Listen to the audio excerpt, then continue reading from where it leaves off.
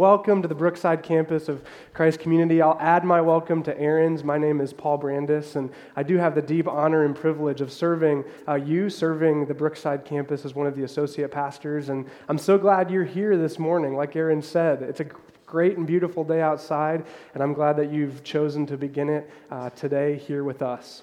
Let's bow our heads and pray before we ask God for help before we open His Word together. Father in heaven, thank you for the beauty and joy of baptism displayed on the screen. We'll talk about that a little bit more here this morning and why that's important. We're grateful for this time and to gather together as your people, as a church in this place. Bless our study of your word. Help us to listen well and receive what it is you would have for each one of us. Speak through me, Lord, and remove me from the equation, but allow you to increase as I decrease. We pray all these things in the name of your Son, Jesus. Amen. Well, one of the best parts of my son, Bevan, who just turned 2, of him getting a little bit older, is that he is sitting still just long enough now for us to read a few books together. And this has become one of my favorite parts of our bedtime routine together, to ask him what he wants to read and go over these books. And listen, as much as I cherish that time with my son, and as much as I love reading The Little Blue Truck over and over and over and over, I mean, seriously, right? Little Blue Truck went down the road, beep said blue to a big green toad. I could keep going. And as much as I love that, I'm excited about expanding our reading horizon a little bit as he gets even older. Now, I'm a huge nerd, so I cannot wait to walk through the wardrobe with Lucy and experience Narnia for the first time with Bevan. And one of my first favorite moments from the movie version of The Lion, the Witch, and the Wardrobe is when Lucy is backing into the wardrobe as they're playing hide and seek, and she's feeling the coats, and then for the first time she feels the snow-covered trees of Narnia, discovering a new world. And ever since my wife Ashley convinced me a couple years ago to read a little series called Harry Potter, maybe you've heard of it, I've been chomping at the bit to burst through the wall and find myself on platform 9 3/4. Platform 9 3/4, discovering this new world with the Hogwarts Express to take Bevan, Harry, and I off to our first year of school. And maybe what this gets at is that I really enjoy books or series that open up and describe new worlds before unknown. And I don't think I'm an escapist, but wouldn't you love to discover a new world like Lucy or Harry did? A fantastic world that you never even knew existed, a world with more wonder and amazement, more beauty and more awe? I know I would. And I think this must have how Jesus' disciples felt, like a serious trip down the rabbit hole. We all saw him, right? He was dead, right? And then he wasn't dead, right? And more than just seeing him, Jesus' followers walked with him after the grave, talked with him, ate with him. Hundreds of people testified that a man once dead now lives again. And don't miss the magnitude of that claim. It is literally what our faith is built upon. A man once dead into the grave is dead no longer, but lives again. If death, the great and final enemy, can be defeated, well, that sounds like a brand new world to me, doesn't it? Friends, we don't have to escape this world because the new world is here. It's now. It's real, and Jesus invites us in. And I know that sounds like a magical fantasy, that it can't possibly be real, it must be impossible, ridiculous. But if the grave really was empty, then Jesus invites us into a whole new world. Jesus invites you, invites me into a whole new world. His world, a fantastic world, better than Narnia, better than understanding that there's muggles and magicals.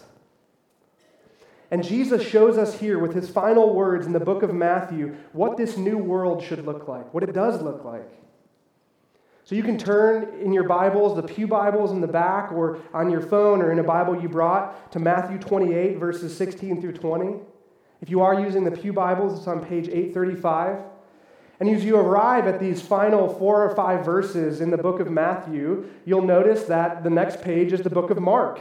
These are the last verses in Matthew, which means that, yes, this is our final Sunday in Matthew, and it only took us 57 weeks.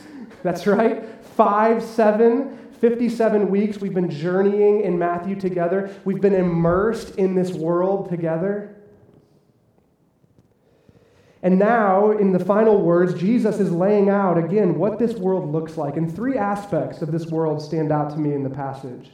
The first is this: Jesus' new world is a world of greater awe. Jesus' new world is a world of greater awe. In this passage, we see genuine amazement and awe from Jesus' disciples.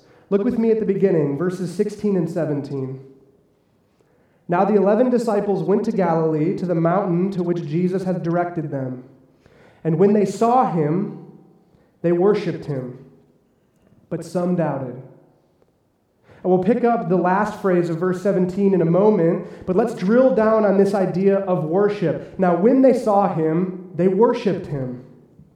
This is a fall on your hands and knees kind of worship. This is a take all that I have and all that I am kind of worship. This is worship that can only be born out of the deepest wonder and awe. Which is interesting because we're talking about Jesus' closest followers. These men had lived with Jesus for years, following him, hearing his teachings, seeing his miracles. And yet, when it came down to it, the miracles of Jesus and the teachings of Jesus weren't enough. I mean, think about their response from just days earlier when Jesus had been arrested and tried and wrongfully killed. Their response, these same followers, their response was not one of worship, but of fear and trembling. They didn't bow down before Jesus. They got up and ran as far as they could in the opposite direction. So what's changed?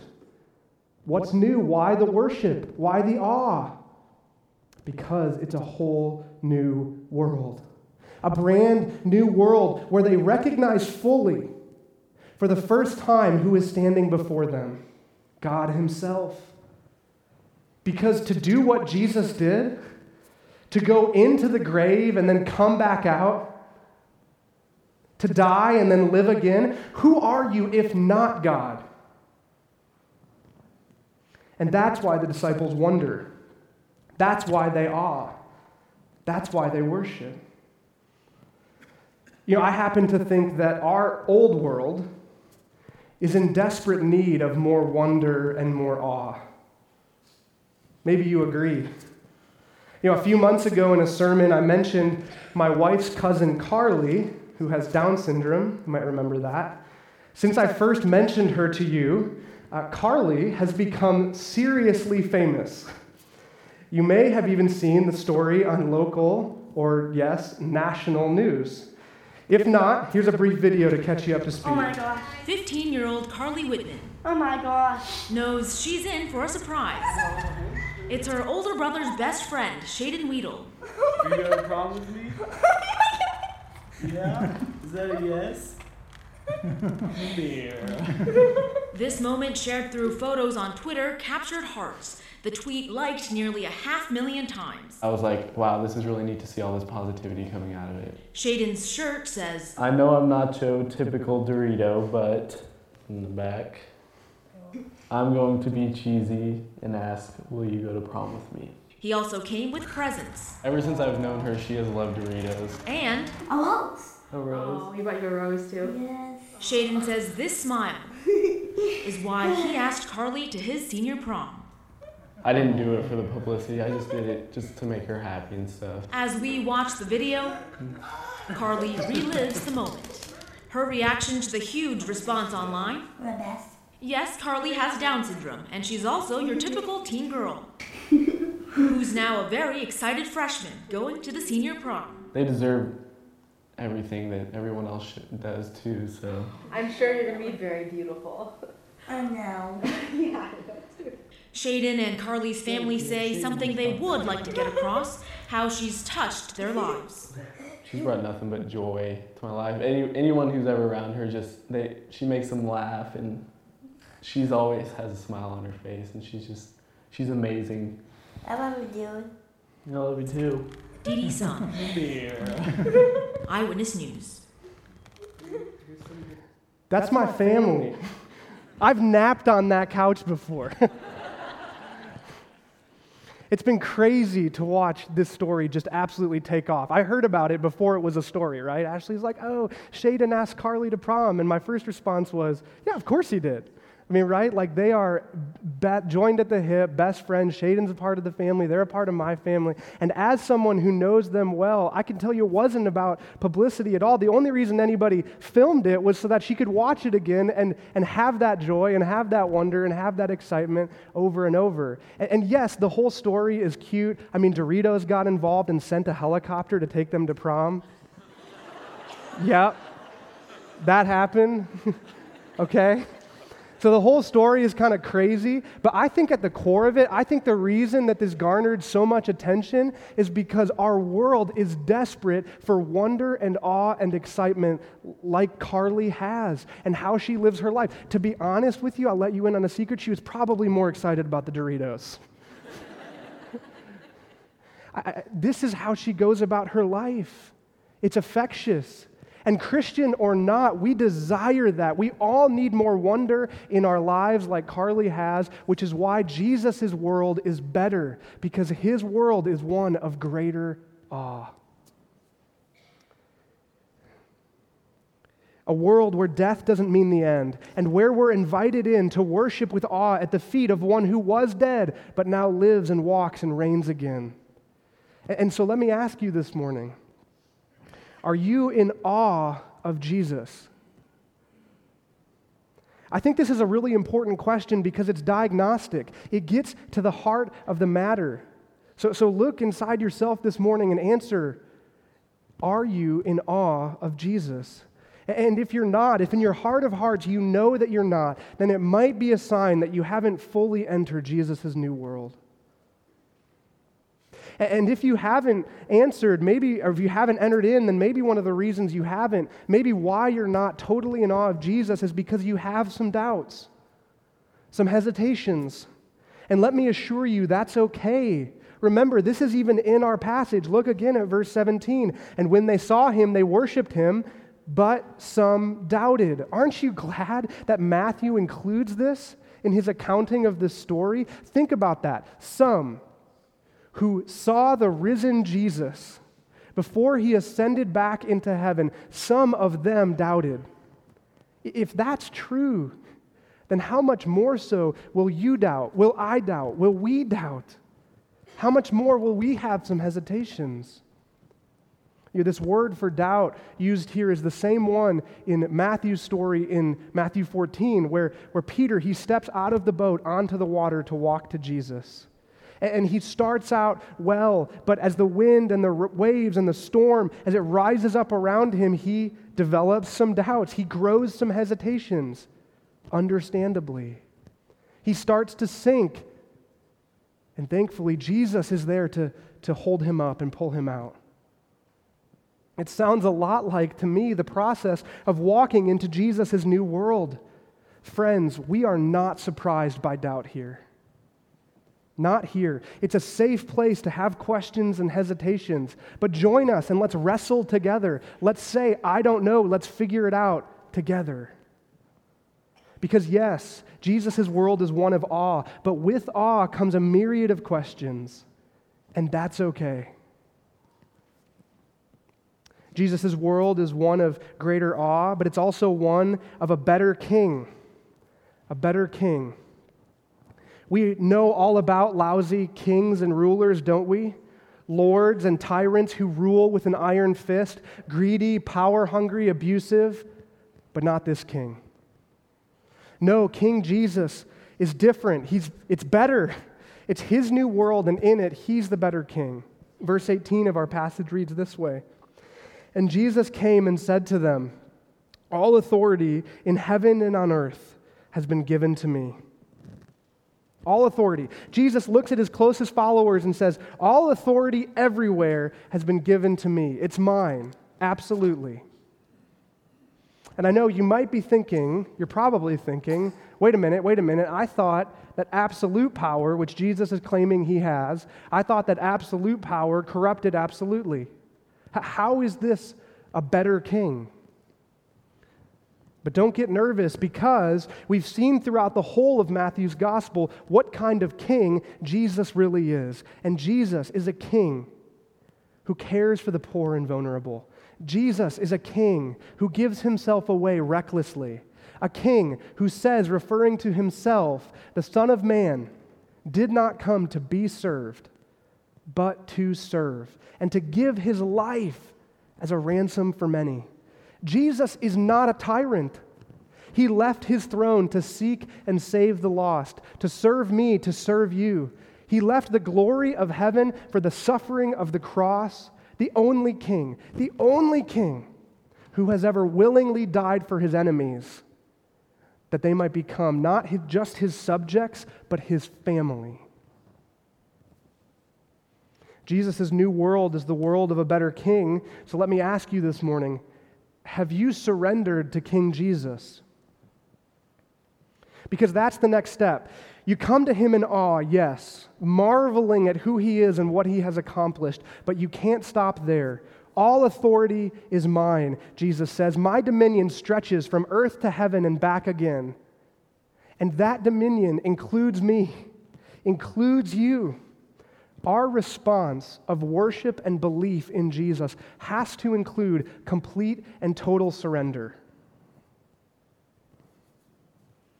And yes, I know that that's not easy. The call to surrender is uncomfortable in our times. We live in an age of individual control and personal preference. We don't like anyone telling us what to do. But that's not how it works in Jesus' world. It's not our way, it's his. If Jesus really did crush death, and I know that's a big if, but if he did, and if he offers, and he does, he offers to save you from the death that you deserve, then there's nothing that he can't ask of us. He has both the right to do so and the power. So let me ask you one more time. Have you surrendered to King Jesus? What are you holding on to? What are you trying to retain control of? And we know the answers, don't we, in our heart of hearts? Jesus' world is filled with greater awe, and in it, Jesus is the better king. But if we were to stop here this morning, then we could easily believe, and wrongly believe, that it's a world that's only reserved for God's favorites. We're better than the rest. Aren't we great? Sadly, so many Christians grow smug. And we divide up his new world. Muggles and magicals, insiders and outsiders, us and them. But not in this world. Yes, Jesus invites us to enter a new world, but he also invites us to invite others. He invites us to invite others. Because Jesus' new world is a world of open invitations. Radically open. That's the third aspect of the new world that we see in this passage. God wants a big and massive family made up of anyone and everyone. We see this in verses 19 and 20 of our passage. And these verses are often referred to as the Great Commission. Jesus, as king, like any great king, he sends out his emissaries. He sends out his messengers. That's us. And this is our commissioning. This is our sending. Verse 19, go therefore and make disciples of all nations, baptizing them in the name of the Father and of the Son and of the Holy Spirit, teaching them to observe all that I have commanded you. And behold, I am with you always to the end of the age. Now, there's a lot going on in these verses. They're probably some of the most preached upon and written upon verses in all of the Bible, but I think sometimes we miss the main idea because there's actually only one command in these verses. And the one command in these verses is this: make disciples. Make disciples. That's the bottom line takeaway. That's our job description as Christians. Make disciples. And don't miss the tagline, make disciples immediately after, of all nations. Every people group, every color of skin, every language, every kind of human. Make disciples. King Jesus is for all people. For all people. And nowhere does he make that clearer than in these verses where he tells his followers to go out and invite other people to follow him of all nations. And then he unveils the high-level steps to disciple making. They're laid out by Jesus in 3 participles. One command in 3 participles. And the thrust of this verse, the thrust of what Jesus is getting at here is this: make disciples by going, by baptizing, and by teaching. That's the thrust. Make disciples by going, baptizing, and teaching. So first, going. Now, to be sure, this definitely means that some Christians should become missionaries and go to far-off lands to invite people there into Jesus' new world. If Christians throughout history didn't believe that, if they didn't take Jesus' make disciples by going, if they didn't take that to mean I've been called to be sent to other people groups, then you and I wouldn't be sitting here today. This is how the message of Jesus has been spread, by some having a call on their lives to become missionaries and spread God's good gospel across the ends of the earth. That is a high and worthy calling. But for most of us, that is not our calling. And that's okay too. But here's the other side of that. It doesn't mean you haven't been sent. All of us have been sent. All of us have been commissioned. And for many of us that haven't been called to become missionaries and go to other countries or other places, what that means is that we have been sent right into the middle of our normal, everyday lives. And that's just it. In many ways, to live in Jesus' world, to be a Christian, is to look as normal as everybody else, but also at the same time, radically different. There's a paradox of what it means to live in the new world when so many others are still living in the old world. As you go into your family, on the one hand, your family seems the same, yet you embrace different goals, different priorities, different things are important to your family. As you go to work, maybe it feels ordinary, the same, yet Jesus is now your new boss. What does that mean? As you go about your neighborhood or your friendships, as you go about anything, make disciples. As you are going, invite people to join you in the world of greater awe with the better King. And when people respond yes to that invitation, as you live out your lives, as you are going, then we dunk them. That's the second participle, baptism, baptizing, which, to be honest, it's a little bit weird, right? You watched the video. It's beautiful and it's exciting and wonderful, but if you've never seen baptism before, then it's a little bit more weird than it is awesome. We believe that baptism is a symbolic picture of the person's new world reality. Nothing magical happens in baptism, yet it is an important reenactment of what has already happened in a person's soul as they pass through the wardrobe into the new world that Jesus makes available. But you go down into the water, buried with Christ. The old you is dead, but then you come up because Jesus didn't stay dead. And the new you is His, and your life is His, and the world that you enter is brand new. Think about it. Every other group or club that you join has entrance requirements. You have to be good enough at pitching or hitting to make the baseball team. You have to be smart enough at math to be a mathlete. You have to pay a fee to join the country club, a membership fee. But in this club, in this world, the entrance requirement is a little bit different. Because all you have to do to enter Jesus' new world is admit that you're not good enough, admit that you are a dead person who needs a way to come to life, and place your life in someone else's hands. Because think about it, you can't baptize yourself, can you? It's a picture. It's a wonderful, beautiful picture of the journey that Jesus takes us on, from death to life, from the battlefield to the living room, from the old world to his new world. And finally, teaching. Going, baptizing, teaching. Now, we have to be careful here because often we hear teaching and we picture a classroom, filling our heads with more and more information. And right information is important, but that's not all that Jesus has in mind here.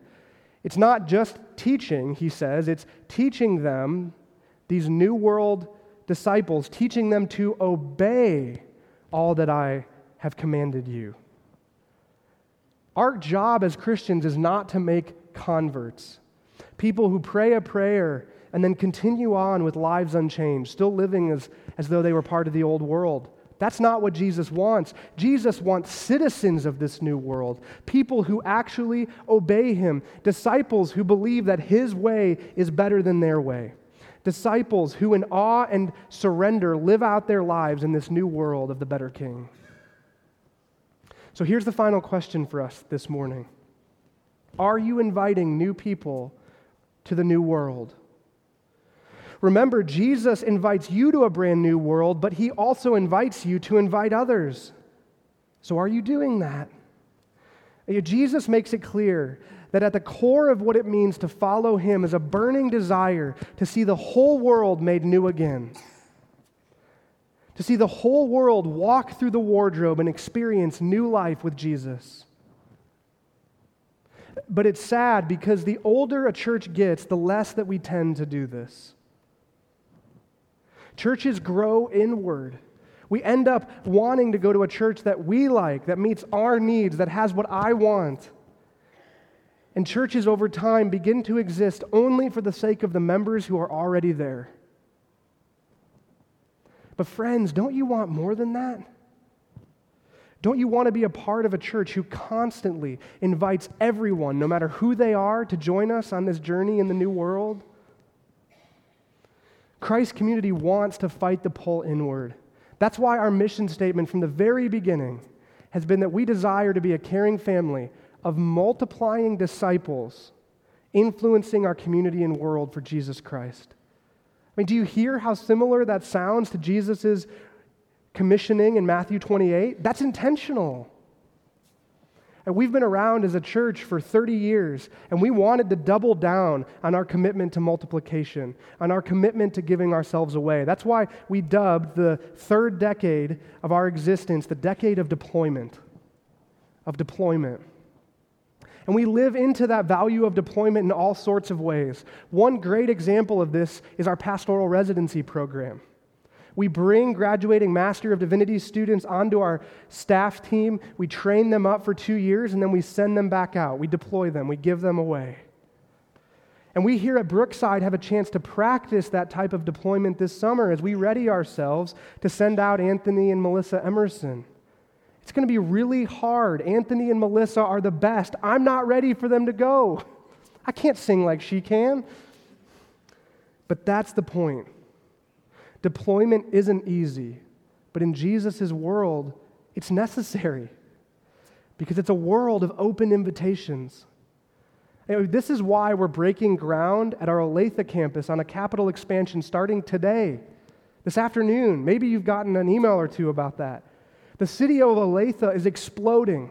It's the fastest growing city in the greater Kansas City metro, and our campus, located at 119th at Woodland, is at the heart of that growth. You can't look any direction out in Olathe and not see new subdivisions being built, not new homes, new subdivisions. And our Shawnee Mission campus, they've been meeting for just over 2 years without a building. Take a look around you right now at the glorious building that we've been given. Shawnee Mission Campus has volunteers who arrive every Sunday at 6:30 a.m. to take all their equipment out of trailers and set up in a middle school. Let that sink in for a moment. And there's some awesome stories coming out of the Shawnee Mission Campus, but I deeply believe that the moment that they buy land and establish permanence, more people are going to join them. And we think that those people, in addition to the people that are going to move into those subdivisions in Olathe, we think that they need to hear about this new world. They need to receive their invitation. So we're expanding our facilities and buying land not for us, but for the people who are not here yet. And that's why we've named the Capital Fund Initiative Reach KC. I mean, this isn't about our wants and needs. This is about deployment. This is about the world of open invitations. It's about Matthew 28 and making disciples. And you can be part of this deployment work through your financial generosity. We haven't paid for it all yet. And yes, I know the question. I've thought about it myself. Why is it part of my job here in Brookside to give to benefit Olathe and Shawnee Mission? And the answer to that question, and it's a good one, the answer comes back to who we are as a church.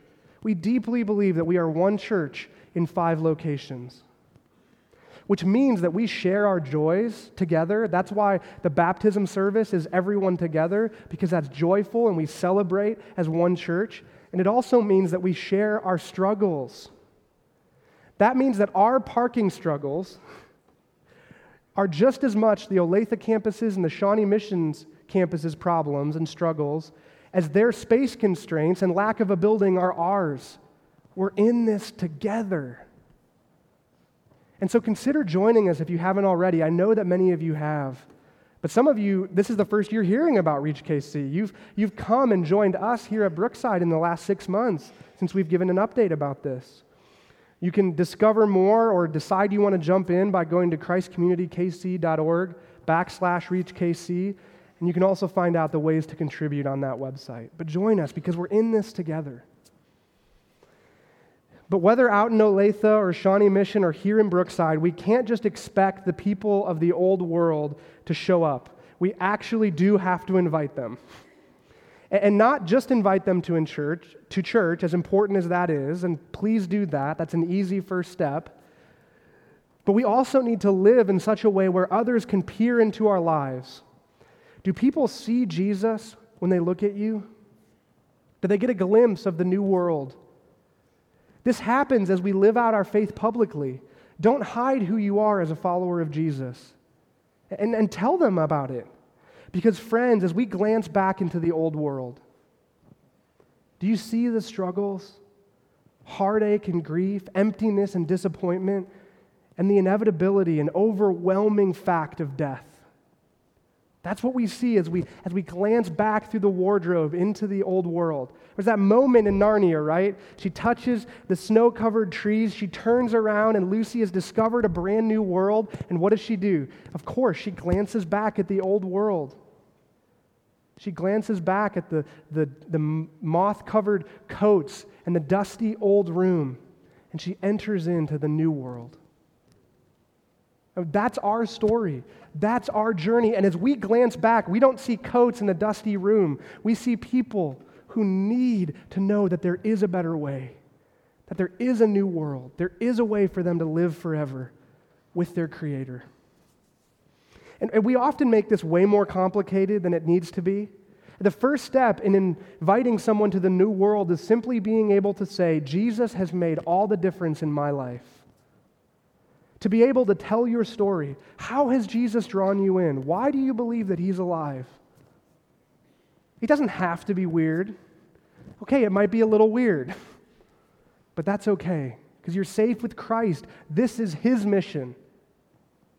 And yes, it's scary, but here's the beauty of it all. Jesus ends these instructions, and Matthew ends his gospel with these words in verse 20. I hope you didn't miss it. And behold, I am with you always, to the end of the age. I am with you, Jesus says. And when we get to the book of Acts, shortly after this moment, we see the Spirit of God descend from heaven and begin an incredible work within Jesus' people in His new world. This small group of dedicated followers begins to live out their commission. They begin to invite people to the new world, making disciples from one end of the earth to the other. And 2,000 years later and 6,000 miles away, here we are in Kansas City. And we get to continue that work.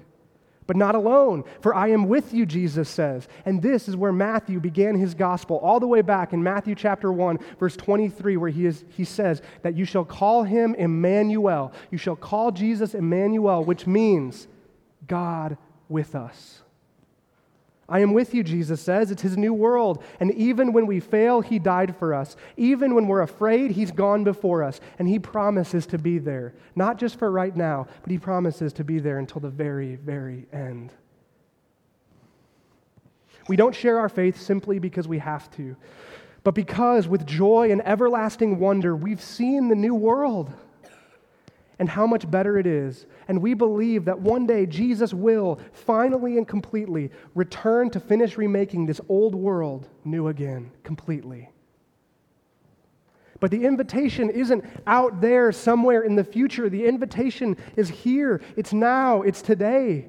The new world is today, and it's where I want to live.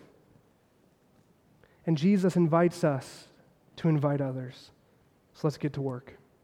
Pray with me. Father in heaven, thank you that you have created a new world.